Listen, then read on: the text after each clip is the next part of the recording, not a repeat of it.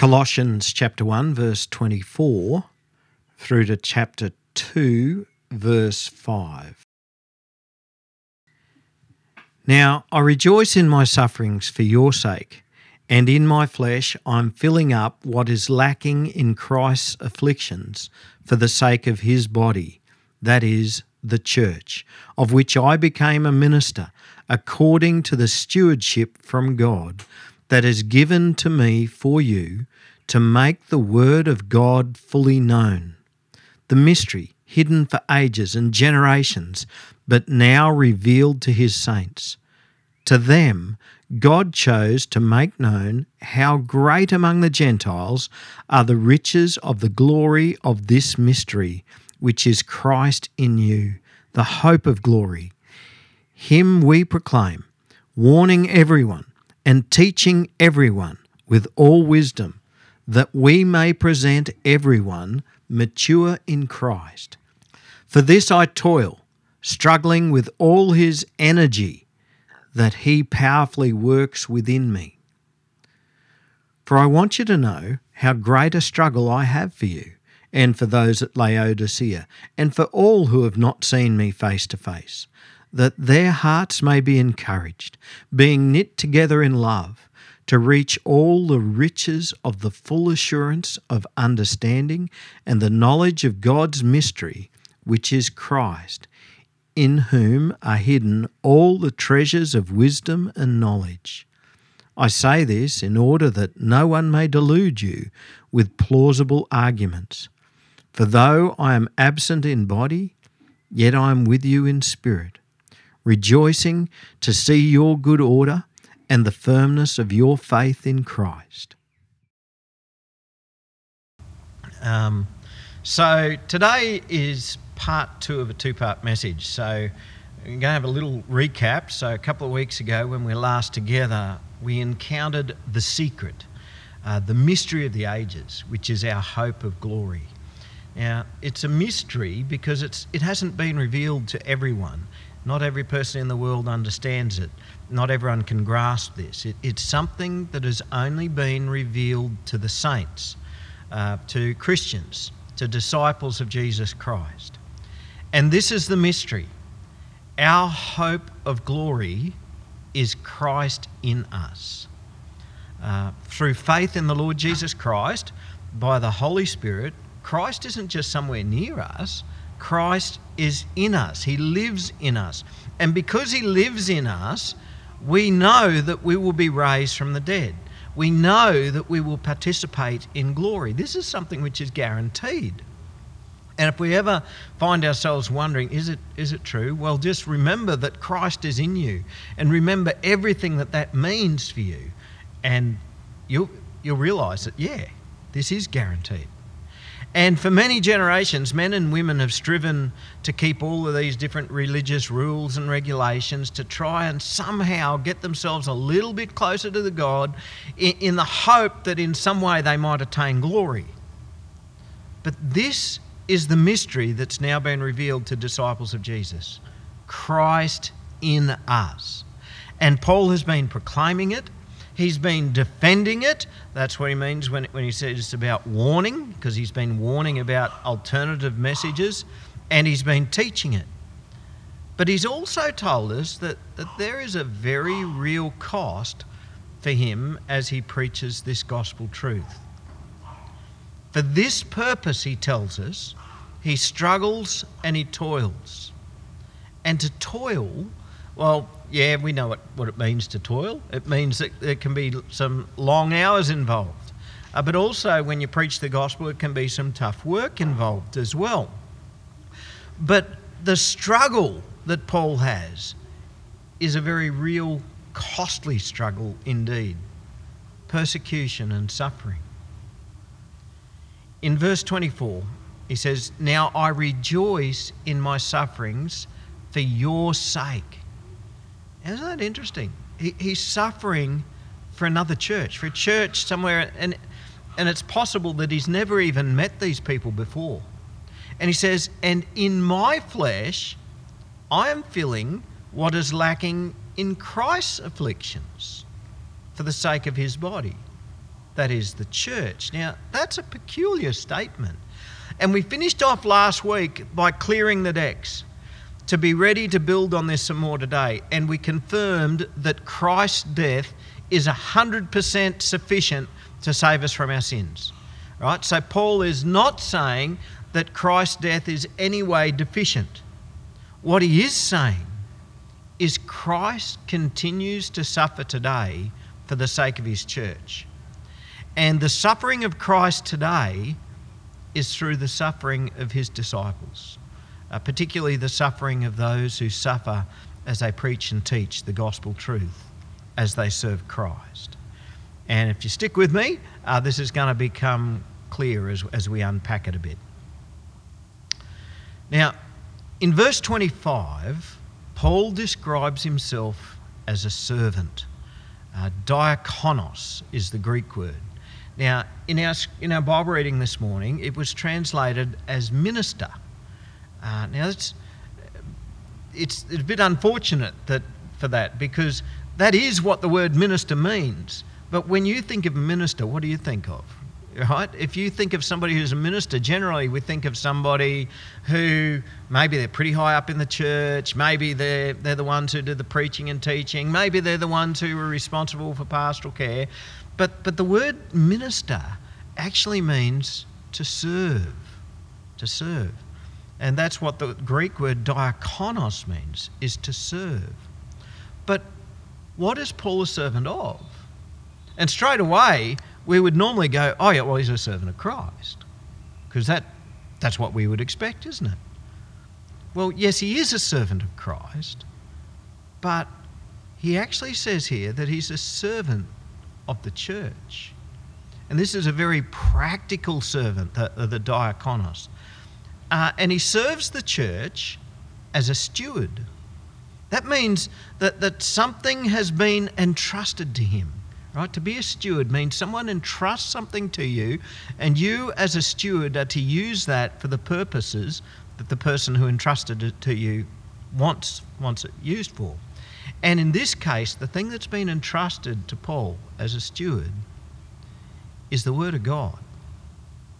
You see, my role as a preacher and a teacher here, it's not to make anything up.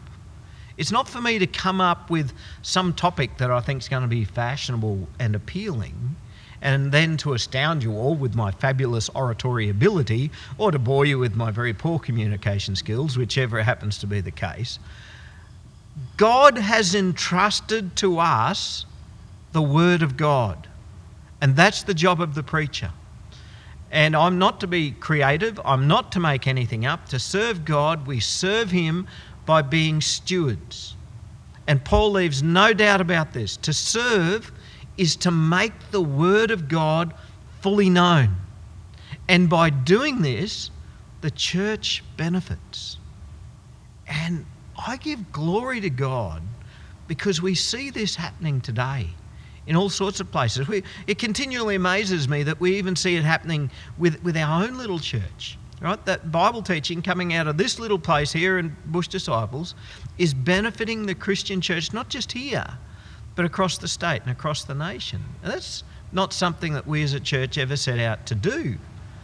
But by simply being stewards of the Word of God and by teaching the whole Word of God, we don't change it, we don't miss out the bits that we find challenging. We don't miss out the bits that the world might not think are too appealing today. We just make the Word of God fully known. And because of this, not just locally but further afield, the church is growing because of it. By the way, you guys don't get to hear all the good news stories. I just want to let you know, just this week, a couple who listen to our messages regularly sent me a text and just saying, thanks for doing this. I just want to let you know we're still listening and we look forward to it. I suspect they might have sent the text because there was no message appeared on the thing last week because we weren't here last week. But hello to Mark and Sue, by the way, if you're listening. But let's come back to Paul. By Paul making the Word of God fully known, the wider church was benefiting But Paul himself was suffering. He was actually locked up in prison while he was writing this letter. Why do you think he was in prison? Well, it's most probably because he's been unashamedly teaching the gospel of Jesus Christ, which isn't always liked. But how is it that when a Christian suffers, it's Christ who suffers? Now, firstly, to be clear, I think we need to understand what sort of suffering we're talking about. All right? We're not talking about everyday suffering for whatever reason. So we're not talking about, okay, I've gotten old and I'm getting a bit of arthritis happening and I'm suffering because of it. We're not talking about that sort of suffering. We're not talking about the sort of suffering a person might feel if a husband's been nasty to his wife and she's left him and so he feels like he's suffering. We're not talking about that sort of suffering. We're not talking about the sort of suffering that somebody might have because they said something nasty to somebody and they got a punch in the nose. We're not talking about that sort of suffering. The suffering that we're talking about is suffering for the sake of the gospel. And when a disciple of Jesus suffers because they've preached the gospel, when a disciple of Jesus suffers because they hold true to the gospel, or because they have rejected an untrue gospel and they've been uncompromising in the pure gospel of Jesus Christ, when a disciple of Jesus suffers for this reason, in some way, it's Christ himself who suffers. And Paul actually came to an understanding of this even before he became a Christian. Because at one time, Paul was a persecutor of Christians. He was zealous for the Lord, but he found that he was on the wrong side. As a good Jewish Pharisee, he was appalled at those Christians, and he was strutting out on his way to Damascus to arrest some more of those pesky Christians and bring them back to Jerusalem so they could go on trial and possibly even be executed, and he would have been very happy with that. And while he was on his way to Damascus, there on the road, he was blinded by a bright light. And Paul tells this story, and his conversion experience was an amazing thing for him. It's a story that he told over and over again. We can read it a few times in the book of Acts. But in Acts chapter 22, he says, "And I fell to the ground, and I heard a voice saying to me, 'Saul, Saul, why do you persecute me?' And I answered, 'Who are you, Lord?' And he said to me, 'I am Jesus of Nazareth, whom you are persecuting.'" Right? And Paul thought that he was persecuting Christians, the followers of Jesus. But what he didn't realise was while he was doing this, it was Christ who was suffering. You see, he's already told us that the hope of glory that we have is Christ in us. And if Christ is in you, when you suffer for the sake of the gospel, it is Christ in you who suffers. When you suffer, know that you are not going through this suffering alone. It is Christ in you who suffers with you through the worst of it. And he also tells us that we are the body of Christ. And we know that when one part of the body suffers, the whole body suffers. And so we know that when one part of the body suffers, the head of the body, which is Christ, suffers. This very day, there are Christians in this world who truly are suffering for Christ. There's Christians suffering in North Korea, in Afghanistan, in China, in Indonesia, in Turkey, and in many other places across the globe. We even seeing Christians starting to suffer for the sake of the gospel in our own land. Who would have thought 20 years ago that Christians, even famous ones, could lose their jobs for sharing what's in God's word, or could be cancelled because people don't like what they say? And when they suffer, we suffer because we are all part of the body. And Christ suffers because he's the head of the body. And Christ is in his saints. And that's why every week here, now in our time of prayer, we pray for persecuted Christians. And we thank Open Doors for putting together a bit of a prayer list. They keep in contact with Christians who are being persecuted all over the world. And they share with us their prayer needs. And if you notice that when we pray, they don't ask for us to pray that they're going to be spared suffering. They ask to be strong during suffering. Now, having said that, I hope that's pretty much how the prayer request goes today. Otherwise, I'll look silly. And so Paul says, "For this I toil, for this I struggle." But I think we need to be encouraged here. When we struggle, when we're being persecuted, we do not struggle alone. Verse 29 says, "For this I toil, struggling with all his energy." Whose energy? Christ's energy. Christ's power, that he powerfully works within me. We're talking about the Holy Spirit and the power of the Holy Spirit. Yeah, Paul does put in every effort to proclaim, to teach, to warn. But if Paul was relying only on his own strength, it wouldn't get him very far. He would have burnt out in no time at all. And it's exactly the same for us. When we serve Christ, in whatever capacity we serve him, when it's done in the power of the Holy Spirit, energy of Christ in us, God will do his very best work. God calls us to do what we cannot do in our own strength. We need all of his energy. Isaiah chapter 40, I love this. He says, "He gives power to the faint, and to him who has no might, he increases strength. Even youths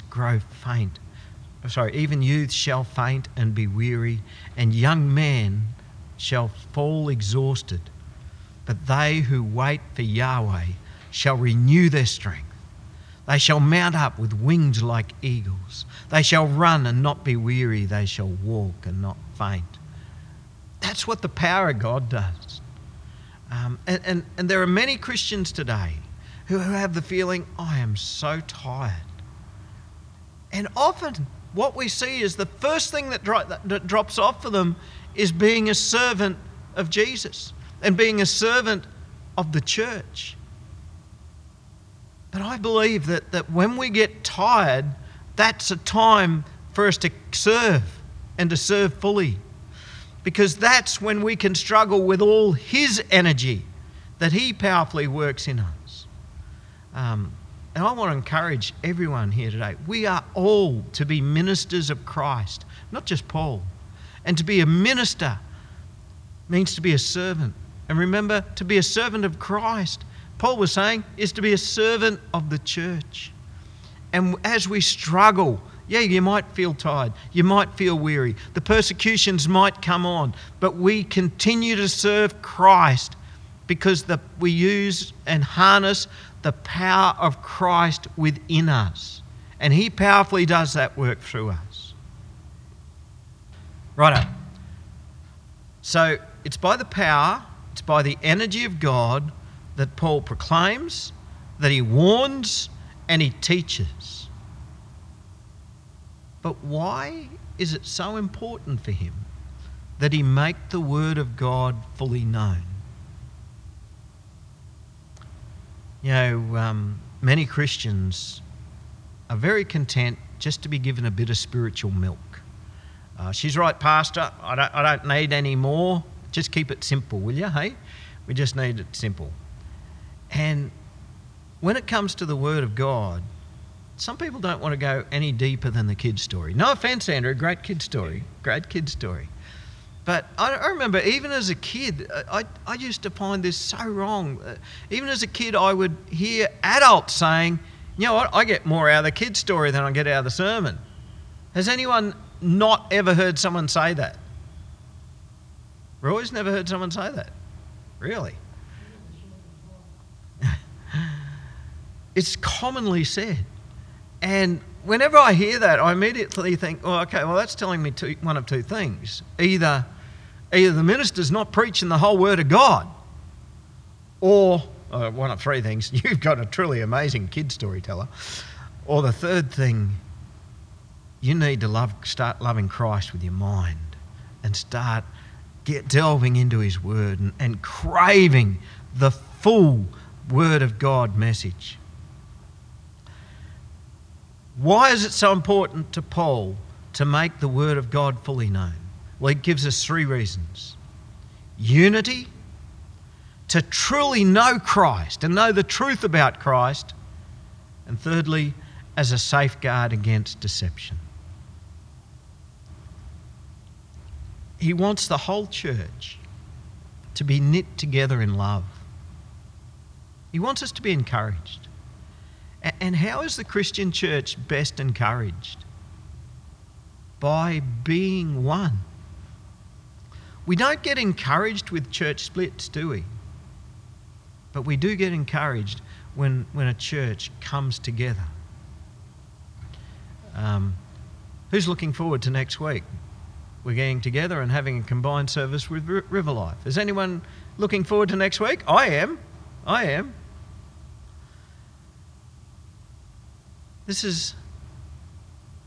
We get encouraged as the church comes together. But what does that look like? I was talking to a chap a couple of weeks ago, and he expressed something that many people believe, that if Christians weren't so pedantic at getting it right, if we just accepted the different understandings of the gospel, then all of the churches could be one and we'd all get on and we wouldn't have all the brokenness and division. And many people believe that. And that's something that the devil would love for us to believe. But the Apostle Paul wouldn't believe that for a minute. Paul is a servant of the one true gospel. And his hope and his prayer for the Christian church, even for those that he's never met, was for them to believe the one truth. For this he strove. For this he toiled. For this the energy of Christ in him was harnessed to proclaim, to teach, to warn, to correct, so that the pure, unadulterated gospel of Jesus Christ would be heard, that it would be believed, and that it would be embraced, so that the church could truly be one. And this is an act of love. Reading from chapter 2, verse 1, he says, "For I want you to know how great a struggle I have for you and for those at Laodicea." Now, Laodicea pops up a few times in the New Testament. It's a neighbouring town to Colossae, so he's writing to this church at Colossae, and it's a neighbouring town. It's only a few kilometres further down the Lycus Valley. And he says, "I want you to know how great a struggle I have for you and for those at Laodicea, and for all who have not seen me face to face, that their hearts may be encouraged, being knit together in love, to reach all the riches of the full assurance of understanding and the knowledge of God's mystery, which is Christ, in whom are hidden all the treasures of wisdom and knowledge." When it comes to Christianity and when it comes to the gospel, many of us are it's hardwired into us that we want to avoid confrontation at all costs with other Christians. And so many people have that attitude, live and let live. You have your truth, I'll have my truth, and we'll respect each other for it and we'll just all get on. And that's their idea of love. But that's not love. And it's certainly not true unity.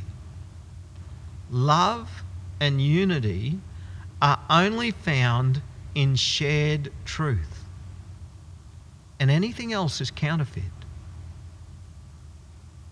See, if I love you as a Christian, what's my hope for you? Sadly, many preachers today are pretty much motivational speakers, and their aim is to motivate their audience and to help people to meet their potential by what the world would class as them being a success. You know what? As a preacher, I don't care if you're a success by worldly standards. I don't care at all. I don't care if you're bottom in the class. I don't care if you've got the most menial job. I don't care if you can't get a job at all, right? Because some people are unemployed. But what are we after in life? And for me as a preacher, what am I trying to help you to achieve? The big house, the prestigious job, the nice car? What about even the big happy family? Or what about to become famous or to become a successful sports person or whatever? If I love you as a Christian, do you know what my hope for you is? I want to see you reach all the riches of the full assurance of understanding and the knowledge of God's mystery, which is Christ, in whom are hidden all the treasures of wisdom and knowledge. What about you? What are you after in life? What are you wanting to hear from church? What are you wanting to hear from the pulpit, if you like?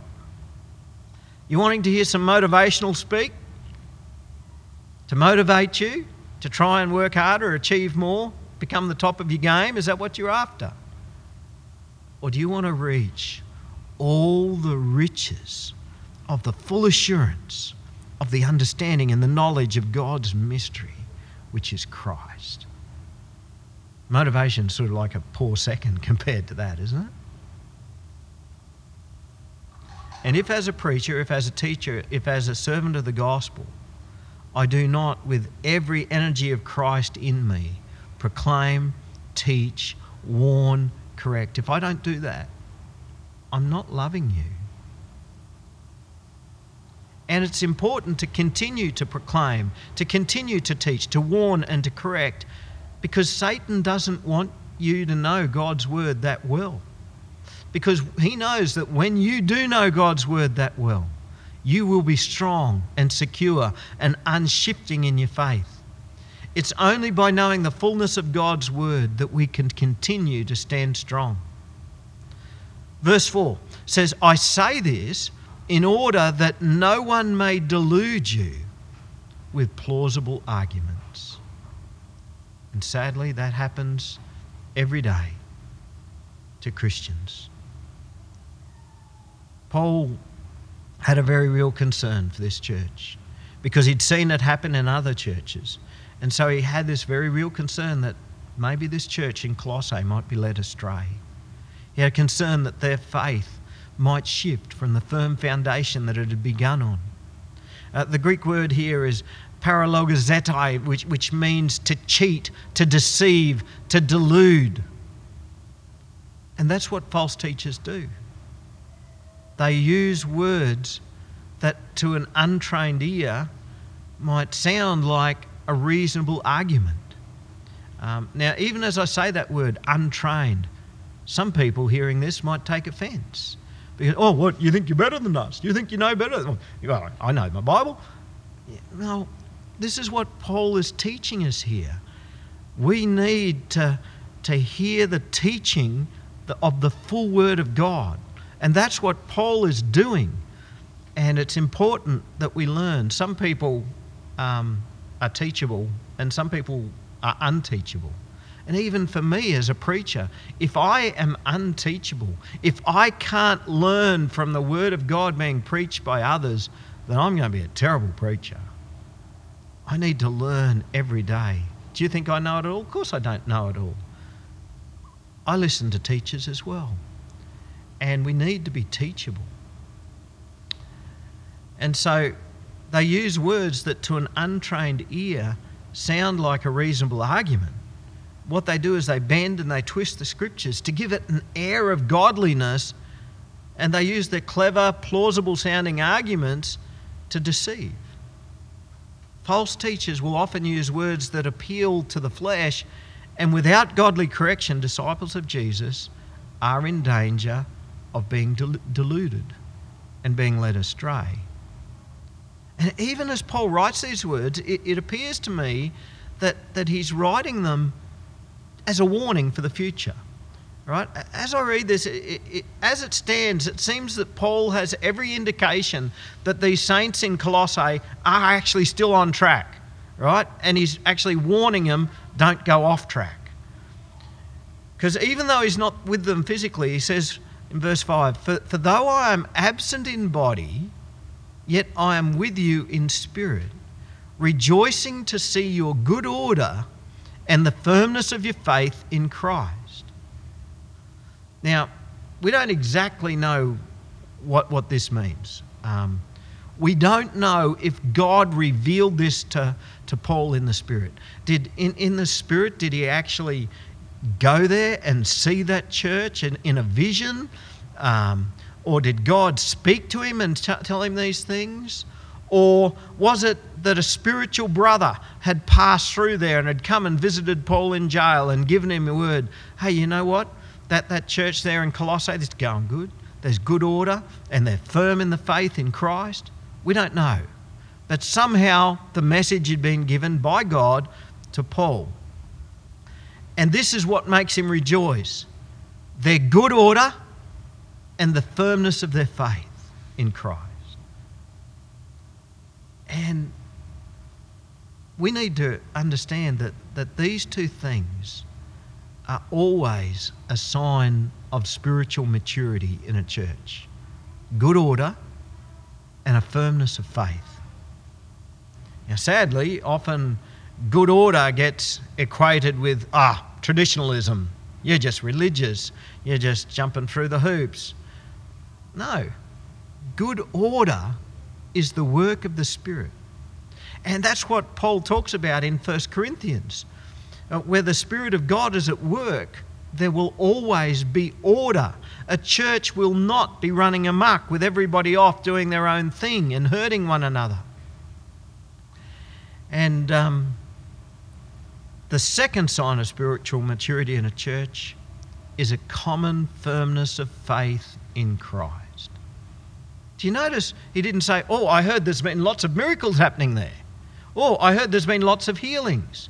I've heard you've got a really great band happening. He didn't say any of that. The things that appealed to Paul, the things that really encouraged him, was that they were a church where there was good order and they had a firm faith in the Lord Jesus Christ. So let's wrap it up. When I first started preaching, my minister at the time is showing me how to do it better, and he taught me to always write a one-sentence summary of what the passage is about. And often that one, not always, but often that one-sentence summary will be pretty much the heading up on the screen. And the sentence I wrote here for this message is suffering for the ongoing faith of others. Paul suffered as he preached. He suffered as he warned and as he taught the true gospel. Paul would often suffer and be ridiculed for correcting and warning about delusions that were being presented in the form of plausible arguments. But he was willing to suffer for the sake of the ongoing faith of others. In 2 Corinthians, he tells us a bit about some of this suffering. He says, 5 times I received at the hands of the Jews the 40 lashes less one. 3 times I was beaten with rods. Once I was stoned. 3 times I was shipwrecked. A night and a day I was adrift at sea. On frequent journeys, in danger from rivers, dangers from robbers, dangers from my own people, that's the Jews, danger from the Gentiles, that's the non-Jews, danger in the city, danger in the wilderness, danger in the sea. And then he even says, danger from false brothers, right? So that's people who claim to be Christians but were false. In toil and hardship through many a sleepless night, in danger and thirst, often without food, in cold and exposure. Right? Now that's quite a list, isn't it?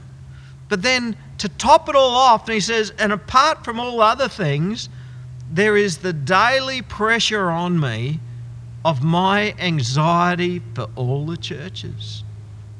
Wow. Do you understand why he writes the stuff that he does in the scriptures, that we now have in the scriptures, like of what he's written to this church in Colossae? He has daily anxiety. He's worried about them. He wants to know that they're going to continue on in the same way.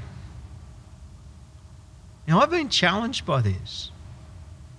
Are we as a church today willing to suffer in the same way? Are we willing to suffer as we teach, as we correct, as we warn, and as we defend the gospel against those who would present plausible sounding alternate versions of the gospel? And I reckon the answer to this is, if we love the body of Christ, if we love other Christians, we will and we must. If we love our brothers and sisters in Christ enough that we want to see them standing strong in the faith and understanding the amazing mystery of Christ in us and understanding the amazing future that we have in glory with Christ, we will suffer. We'll suffer for the ongoing faith of our brothers and sisters in Christ as we proclaim, as we teach, as we warn, and as we correct, because we love them. Let's pray. Lord, as we prayed last week, what a privilege it is to have this mystery revealed to us, your saints, Christ in us. Lord, help us to cherish this. And by your Holy Spirit, help us to understand the hidden treasures of wisdom and knowledge of Christ Jesus. Lord, give us a boldness that we would be willing to suffer for the ongoing faith of others, that we would be willing to warn, willing to correct and to teach as you enable us. Lord, give us good teaching, we pray, that we would not be deluded with plausible arguments, that we would stand strong, unshifting on the firm foundation of your gospel. And Lord, we pray for a unity as we unite with our brothers and sisters in Christ who stand on the one firm foundation. In Jesus' name, amen.